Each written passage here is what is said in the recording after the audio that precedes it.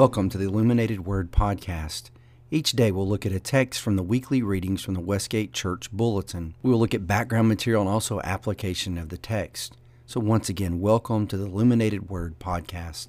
Our reading today comes from John chapter 9, verses 1 through 7. As we're going through the Gospel of John, you'll notice that we've gone through a period of controversy. In chapter 8, Jesus was still at the Feast of Tabernacles, and we come to chapter 9, we're still at the Feast of Tabernacles.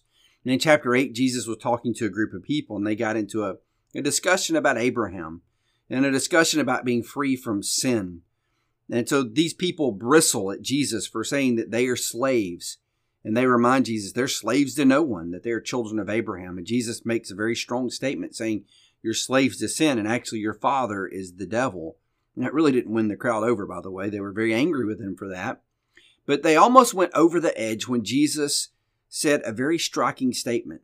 He said, Abraham looked forward to my day. He saw it coming and he was glad. And then Jesus says something really, really controversial. He says, before Abraham was, I am. Now he is quoting directly from Exodus 3 when, remember, Moses has this theophany. God appears before him in the burning bush and sends him to Egypt on his mission to liberate God's people.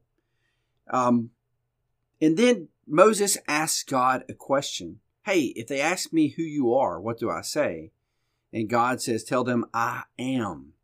So Jesus is saying that same God who met Moses at the burning bush is standing before you. I am God in flesh. Then they want to kill him. They take up stones to kill Jesus at the end of chapter 8. Jesus slips out of the temple and gets away. And now he comes upon this man that's been born blind. So this transitions directly, seamlessly into this story. He's just said, I'm the great I am. He's at the Feast of Tabernacles. He meets this guy that's been born blind. Now, blindness and the healing of blind people is a theme you find all through the Gospels.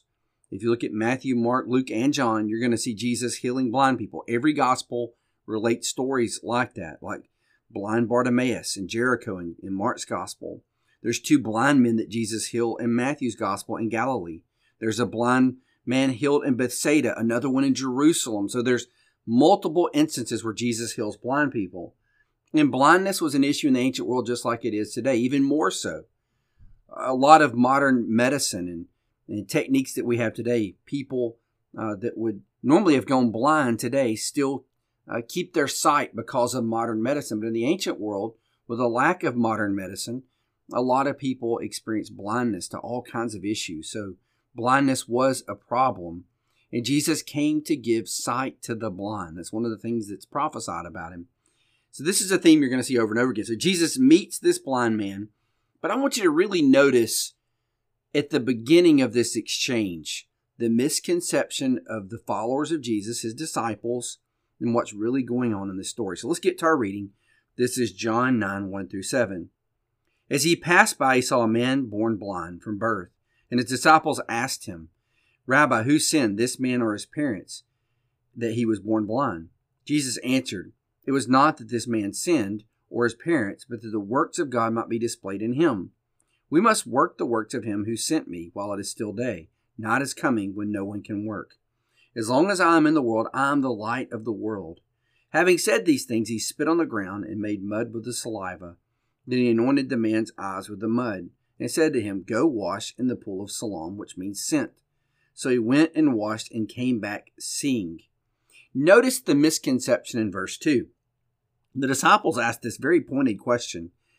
Great teacher, Rabbi, who sinned, this guy or his parents? Now, if he was born blind, there's not a lot of personal sin he could have committed himself. But was it his parents that sinned, possibly, that caused that? This is a common belief that people still have today, that because of sin, people are cursed. Because of maybe a sin of an ancestor, there's this ancestral curse that comes on a group of people. And I will say this as a caveat real quick before I get into this. There is a sense of when you do sin and you make horrible choices and you live outside of God's will, you will have consequences that will come your way. You live in a certain way, you will reap the consequences for what you do. So I'm not talking about that as we go through this verse. What I'm talking about is where you have a poor person, maybe we could even call them an innocent person, that's really done nothing yet, but they receive hardship because of the bad choices of others. So in this, is it really true that people have hardships, things like this guy that was born blind, because God's cursing this child because of the activity of his parents? I don't think that's what's happening here. And I think Jesus pushes back on that and says, look, his parents, they weren't the ones that sinned. This man did not sin. Now, Jesus is not saying they're perfectly sinless, but he's making the point that this is a misconception the disciples have. His blindness doesn't come because of some curse because of sin, because of his parents or ancestors. But in verse 3, this is where it gets confusing with the answer of Jesus. Let me go back to this confusing part. In verse 3, let me just read that whole verse again. Jesus answered, "It was not that this man sinned or his parents, but that the works of God might be displayed in him." Stop right there. One misconception that people can read into this passage, very common, is, "but that the works of God might be displayed," tracks back with the beginning, the preceding sentences. And what you would have Jesus saying here is, this man was born blind for this specific purpose for this day.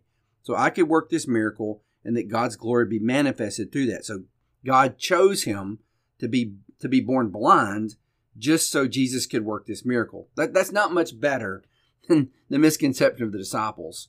But in the Greek, you have what some would call a purpose clause. And in John's gospel, many times a purpose clause tracks with the next sentence. So what does the next sentence say? In verse 4, Jesus says this, "We must work the works of him who sent me while it is still day. Night is coming." So what Jesus is saying, let's just read through this and think about what he's saying. He's saying something like this, "But so that the work of God may be displayed in his life, we must do the work of him who sent me." See, the glory that's going to be displayed in this guy's life, the work that's going to be displayed in his life, the purpose, what it's pointing toward is the idea of Jesus doing the work of him who sent him. By Jesus healing this man, that's what that purpose clause is all about. The man, Jesus is not saying this man was born for this moment, I don't think. I don't think that's what the Greek is saying. I think what Jesus is saying is this idea of the work of God being manifested in his life comes about because Jesus is going to carry out his mission. And part of Jesus' mission is to bring sight to the blind, to free the captives, as is prophesied in the Old Testament. So maybe that makes a little bit more sense to you today, that this guy's blindness is not because his parents were cursed or he was cursed. And this idea of when Jesus says that the work of God would be displayed in his life, it doesn't mean that God cursed this guy with blindness so he would make a really good story in John chapter 9.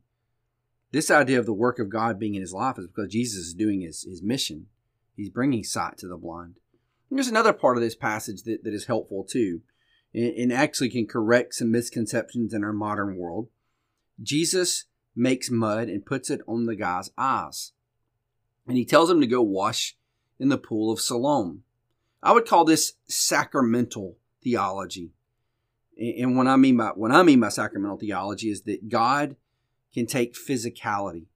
God can take physical, material things and bring about spiritual blessing. And boy, do we have a problem with that in the modern church. I would say one of the heresies that is coming back from the early church is Gnosticism. And Gnosticism is this idea that, it's all about escaping into the spiritual realm, that the material world is evil and bad and all matter. We repudiate matter. And the problem with that is Platonic. And I'm thinking of Plato in Greek philosophy. That is Platonic and not Christian. It's definitely not Jewish. The Jewish people understood that matter was created by God. Material things were created by God. So Jesus had no problem with taking physical things and imparting spiritual blessing. Now, let that sink in, because that's going to transform how you see things like the Lord's Supper, what some would call the Eucharist, and things like baptism. I hear all the time that, baptism can't bring about any spiritual blessing whatsoever. For people that say that, they're really standing way outside the line of Christian thought. You can go back and look at even the Protestant reformers like Martin Luther and John Calvin, and they believe that something really did happen in baptism, that there was actual grace being given in these what we would call physical events. But I hear people say a lot of times, well, It's what's in your heart. No physical, no outward action can bring about blessing or grace. And I'm thinking, okay, well that's not Christian, that's not Jewish, that's more Gnostic. So we have to be careful with that, because that is in the water in a lot of bad theology that we see these days. I hate to get on my soapbox on that one, but when you look at the Gospels, you see a world where God has no problem with using physical things to bring about spiritual blessing. Just think of Naaman, was told to dip in the Jordan River 7 times to be healed of his leprosy. So God, throughout Scripture, has been using matter and material things to give spiritual blessings of all kinds. So we should not think along those lines. So just remember today, I know we're out of time. I've kind of gone over on this passage today, but just what we've learned so far is the work of Jesus. Jesus comes to give sight to the blind. He comes to liberate the captives. He brings grace and mercy. Throughout his ministry, he is sent to do these things. And that God can impart spiritual blessing even in this material world.